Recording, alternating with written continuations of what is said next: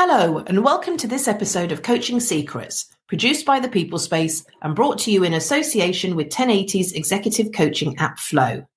The Flow app connects coachees to coaches and guides them through the coaching process.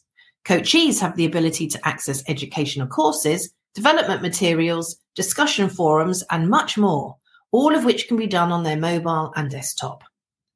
Today's program is part of 1080's Executive Coaching Uncovered podcast series, and I'm delighted to be talking about leading remotely with Liz Osland, executive coach and facilitator for 1080. Liz started out in program and partnership manager roles in the university and charity sectors, but a personal, powerful coaching session led her to discovering a passion to transfer knowledge, and her career as a coach and trainer was born. Since then, she's been head of training, responsible for more than 650 global trainers, and now works with clients internationally. Welcome, Liz. So today we're talking about leading remotely, a very topical subject and one it seems that many organisations are struggling with. I've read quite a lot of research that shows many employees seem to desire some form of remote or hybrid work. And it's clearly a new skill leaders need, being able to manage remotely. I thought to set some context to begin with, could we just start by me asking you, what's your own view on whether hybrid and remote work's here to stay? Yeah, I think it's really interesting at the moment, isn't it? This big push to return to the office, and the research and the statistics are really new because we're learning and gathering this data and information as we go along. But I know recently Gallup did a big study in America. I think it's like 170,000 companies, and that was only March this year, 2022. And what they found was that 42% are currently working in a hybrid model, with 39% of those exclusively remotely and 19% fully on site.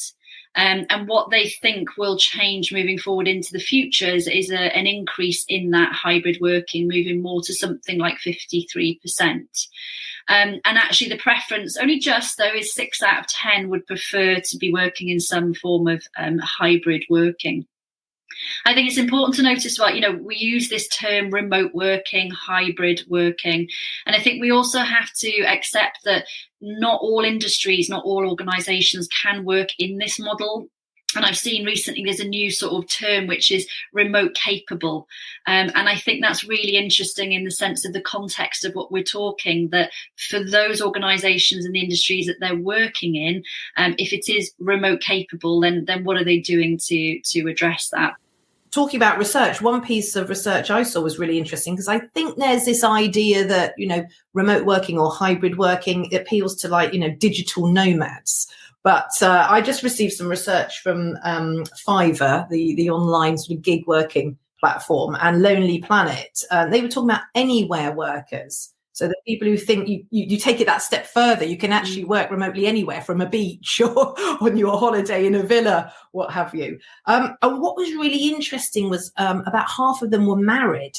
70% were parents. So, it's showing that this is really going along a widespread group of people. And again, the industries, you wouldn't be surprised to see people like, marketing, digital marketing, IT, but there was also architecture and engineering and a whole range of things. So I think maybe there's some old mindsets in place with organizations. They think it's just certain people, just certain industries, and they're falling back to that old way of doing it. It's an easy thing to do, isn't it? We're used to this. Do you think that they're not really considering their employees? They're not really considering employee needs, which is so important today if you're going to retain staff? Yeah, I agree. And I think, as I said, interesting times, and what will unfold, we don't actually know yet. But I think there is a real mix at the moment. There's those that have gone 100%. We have to go back to the old ways. We've got these big footprints in the sense of offices that we need to satisfy and get everybody back. And it's almost like they've completely forgotten or wiped out what has happened in the last 2 years. Then you've got other companies who have just rewritten everything, ditched the rule book, got rid of their, their offices and things like that. And as you mentioned, these, digital nomads, as long as you get the work done, do it where you want.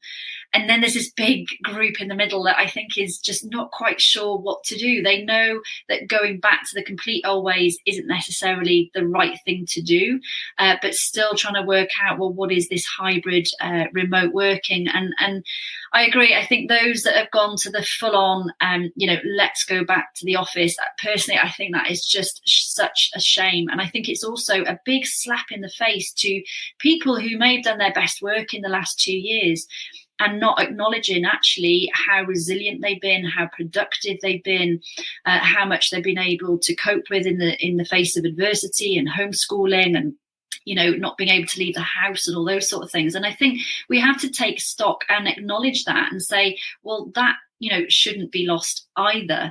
And just because that was the way we did things 2.5 years ago, doesn't necessarily mean that that's the right thing and the right way to go back to. So I think, there's a space for all of us to question and challenge those assumptions of what worked well in the past, what can we do around that and keep it and amplify it, but also acknowledge, well, that didn't work well, both in the sense of being in the office and also those elements of remote working as well. There are pros and cons for all of it. And I think now is a fantastic opportunity to rewrite those rules and revisit both face-to-face and remote, what's working well and what isn't. I think one of the key issues here is knowing why you need to go to a location. What's the sort of what's the clarity of that reason? What's the purpose behind it? Yeah, and the last thing we want is saying people have to come into the office because we're working in that old model of presenteeism. You're only doing your good and your best work if I can visibly see you in the office. And I think, gosh, that one we need to move away from that. And you're quite right. When do we need to come into the office? When is the good time to work remotely, and what that is going to look like almost on an individual basis, let alone team by team basis, will look vastly different, because it depends on, as you said, if they're client facing some days, but maybe not another, confidentiality, risk, all those sort of things, and whether they need to collaborate. But, this element of, well, you've got to be in the office because we pay X amount of rent per month, almost to save face, I think is just shooting yourself in the foot, in the sense of getting the best work out of people and their most effective, efficient and productive work. And it comes back to what you're saying there. It's the why piece. Anything that's read anything to do with Simon Sinek will be familiar with this, but it's truly understanding your why. The why are we working remotely? And the why are we working in the office? One gets the sense sometimes that it might be the sort of executive team and the leaders who are wanting to return back to the office because perhaps that's one, what they've always known, but two, where they have that visibility and they can sort of show off. And, do you feel that they are doing enough to challenge those old ways of working? I know we can't talk for everyone here, so I'm maybe being a bit mean to sort of put people in groups here, but do you think leaders and managers are almost connecting their own sense of worth to being that visible person in the office, or do we need to see them, should they be challenging more, or are they stepping up to the plate from your own experience? Do you know, it's a real interesting one, because I think a lot of people that I'm working with in terms of clients who are leaders are possibly even the opposite. They're wanting more remote working, more hybrid working, but the organisational structure as a whole isn't offering that. I know for those who are wanting to be back in the office and encouraging their team to do so, often they've got a lot of their own personal reasons, but yet a lot of it is to do with that visibility and climbing the ladder. And, we know that being in the office is that element of the water cooler moments where, you do have those opportunities to bounce ideas around and just chance meetings and catch-ups with people that we know we just don't get remotely. So there are lots of good reasons to be in the office. But yeah, I think, the leaders absolutely have a really critical role at the moment, in the sense of asking the right questions. There's an element of leaders needing to be vulnerable. And again, if anybody's read or come across any of her podcast videos, Brené Brown talks a lot about leading with vulnerability and daring greatly. And I think this is an ideal opportunity for leaders to step up to the plate and challenge those assumptions, be brave in the questions that they're asking. There is that element of you don't get if you don't ask. We all have that responsibility to take in questioning the why. Why are we doing it this way? And it doesn't have to be in an obstructive way. It's in a curious, wanting to make things better way. Why are we doing it this way? And I think those who are, let's get back to the office, we need to do the 9 to 5, Monday to Friday. I think, there's an element of the dinosaur in them, and they just absolutely need to move on. And be a little bit more vulnerable with not only where they are at, but also where their team are at. And I think that with that comes an ability to need to lead with empathy. Just because that's your preference doesn't mean that's the individuals and teams that you're working with, and open up those conversations about how, where, when, why, do you do your best work, and to see how that can fit. And also leading with purpose, coming back to that why. So Liz, when you're speaking to people now about leading remotely, what are the biggest challenges they're finding? What's the most difficult thing for leaders when it comes to this remote leading? Yeah, there's a couple of themes that keep coming across my clients at the moment, and that is protecting productive time. This mix between being in the office, working at home, and certain things happening here and certain things happening over there, but that isn't necessarily the best time to do it. So if I gave an example of, we're being encouraged that when we're in the office, that's the collaboration space, that's the meetings and meeting with people. Yet what I'm hearing is a lot of people are doing a long commute to go into the office to then sit on a Teams meeting. Why is nobody questioning that, saying that's not a good use of anybody's time? I could have stayed at home to do that. So there is an element of needing to plan a lot better, yourself and your team's workload. The quiet time that you need for somebody might actually be in the office, not at home, depending on their setup. For others, the home time might be the really quiet, head down, detailed work. I'm going to keep that for the days I'm working at home. So there is this across the board conversation around protected, productive time. But another thing is connectivity. It's really hard to bring everybody together and have those social moments. Not all companies are still there for a summer party or celebration parties where there always is no excuse other than this is a nice thing to do to come together. So those more team building elements, I think people are struggling with as to what feels cringeworthy and awkward that we're going to do a quiz online just because we need everybody together over making it of value. Personally, I don't know what the answer to that is in terms of particularly global organisations keeping everybody connected on that social level. I do wonder whether we might be looking back at our times in offices and on site with rose-tinted glasses because,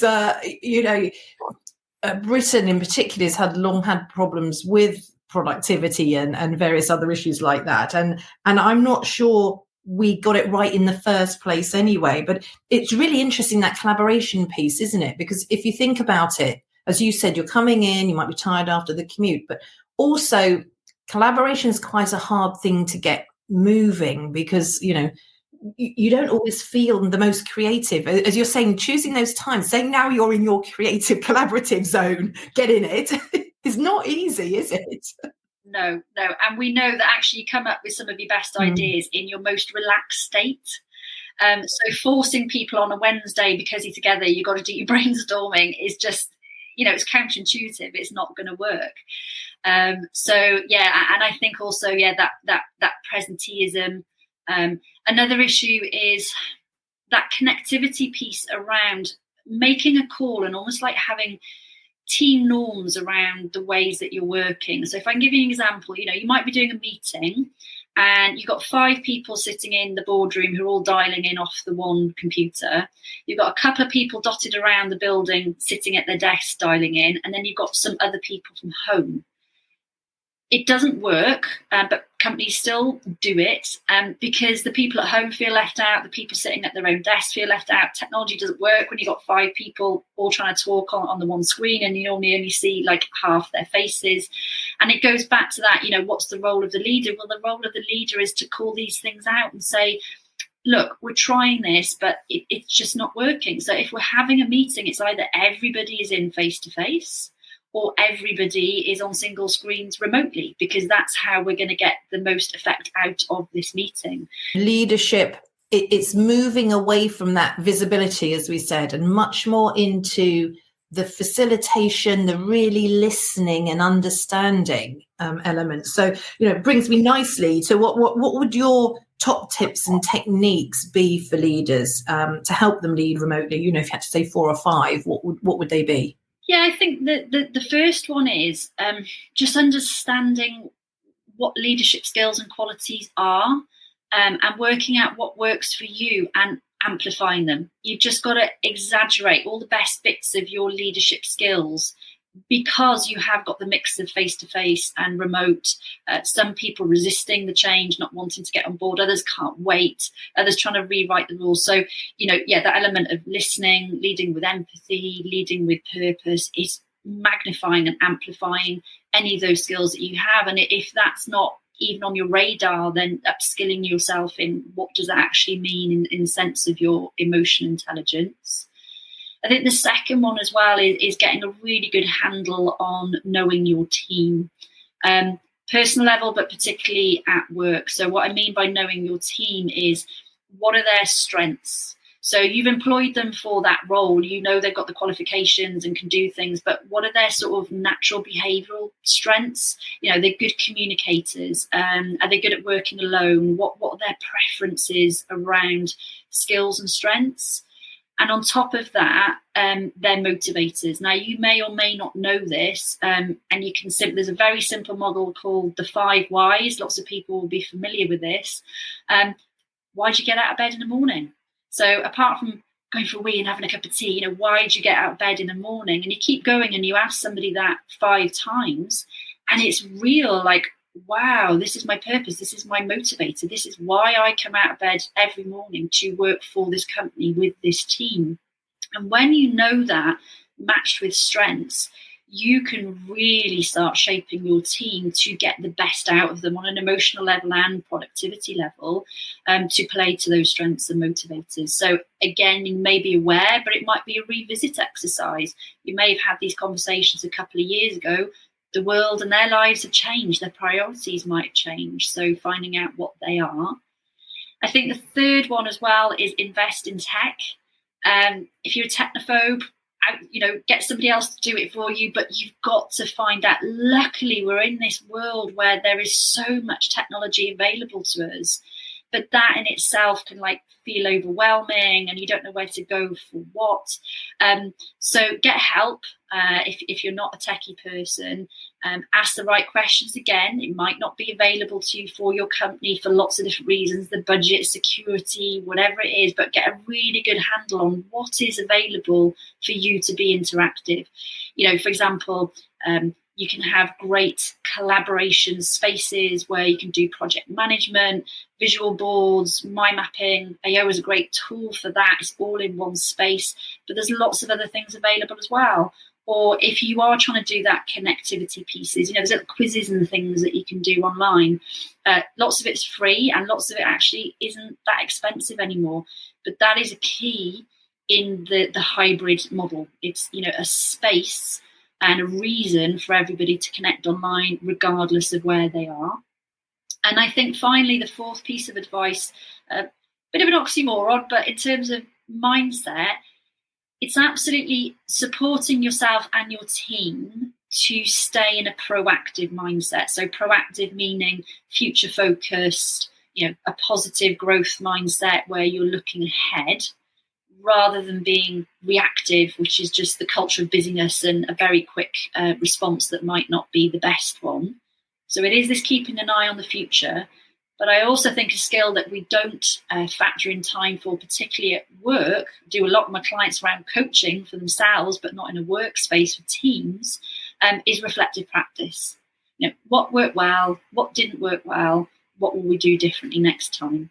And those 3 very simple questions, just around the hybrid working and hybrid model alone, if you regularly check in with your team and for yourself, you're not waiting months then to change something and say, do you know what, those meetings when we're one at home, one in the office, 6 months down the line saying that doesn't work for me, on a weekly basis, you can say, right, well, we need to revisit and move forward.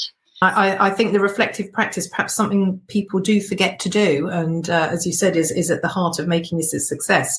So without divulging anything you can't, can you think of any clients you think are tackling this issue well at the moment? And, what do you think is the secret sauce in that? Yeah, I think a lot of it is mindset. A lot of it is just from the top being able to let go.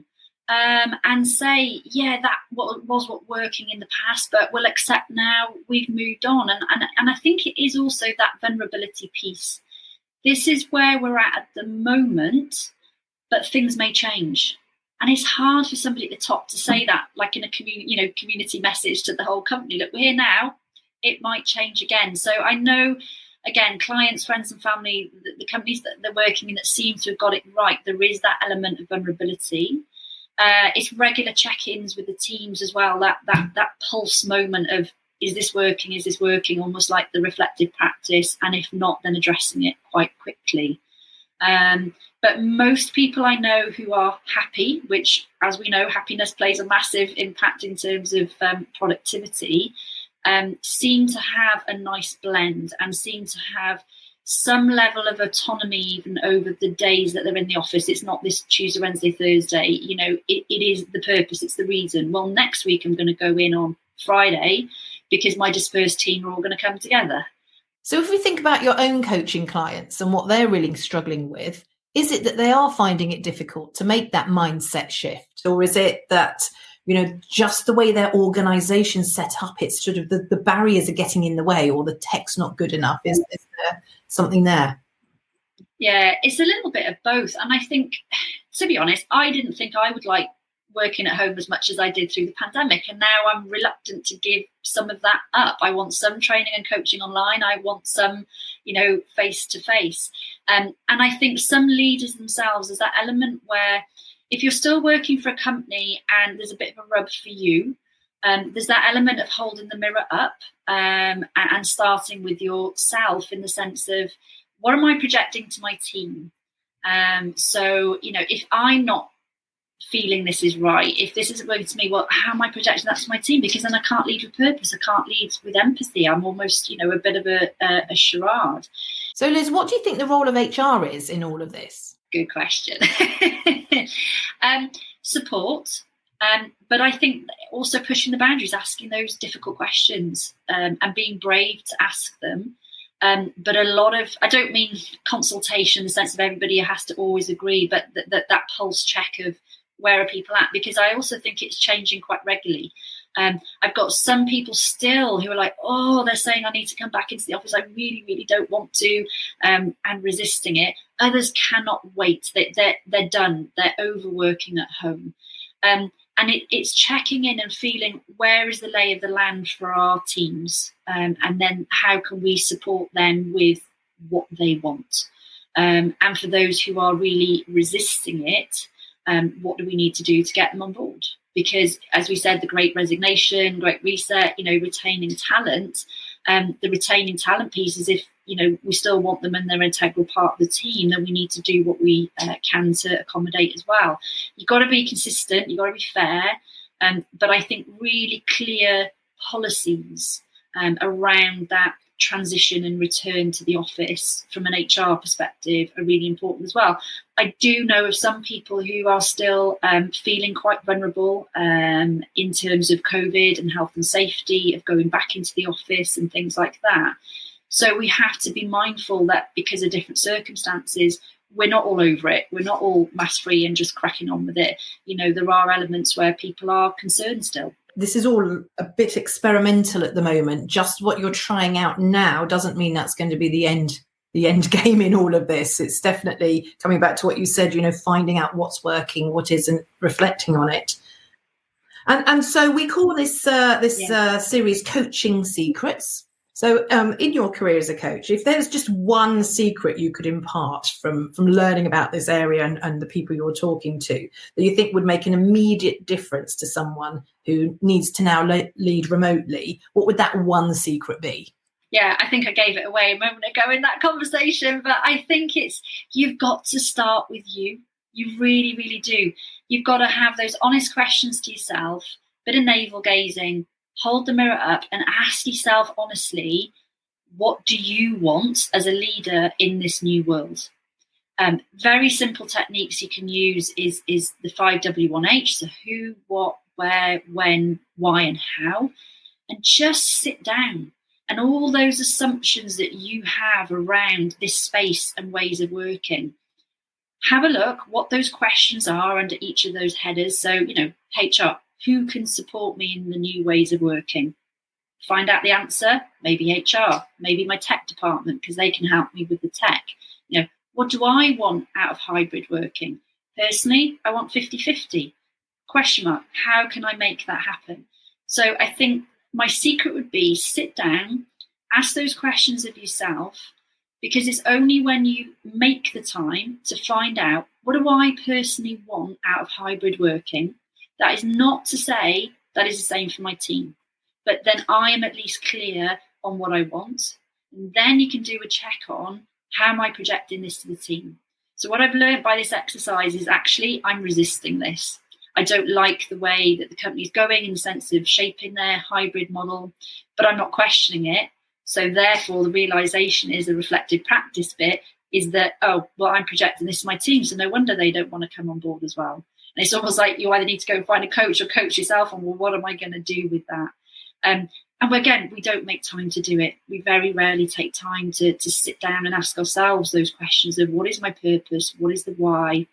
And what do I want to do about it? So, yeah, honest, mirror holding up. And if you're all positive about it and can see that the model's right, that's great, because you're likely to support and get your team on board. But an acceptance that every single person and their situation is unique. Thank you, Liz. And if you like what you're hearing, a quick reminder, you can get in touch with Liz and other coaches via 1080's executive coaching app Flow. This connects coaches to coachees and guides them through the coaching process, as well as providing resources and other development materials to support your coaching. For more information, check out 1080's website at 1080.co.uk. And thank you for listening. Goodbye.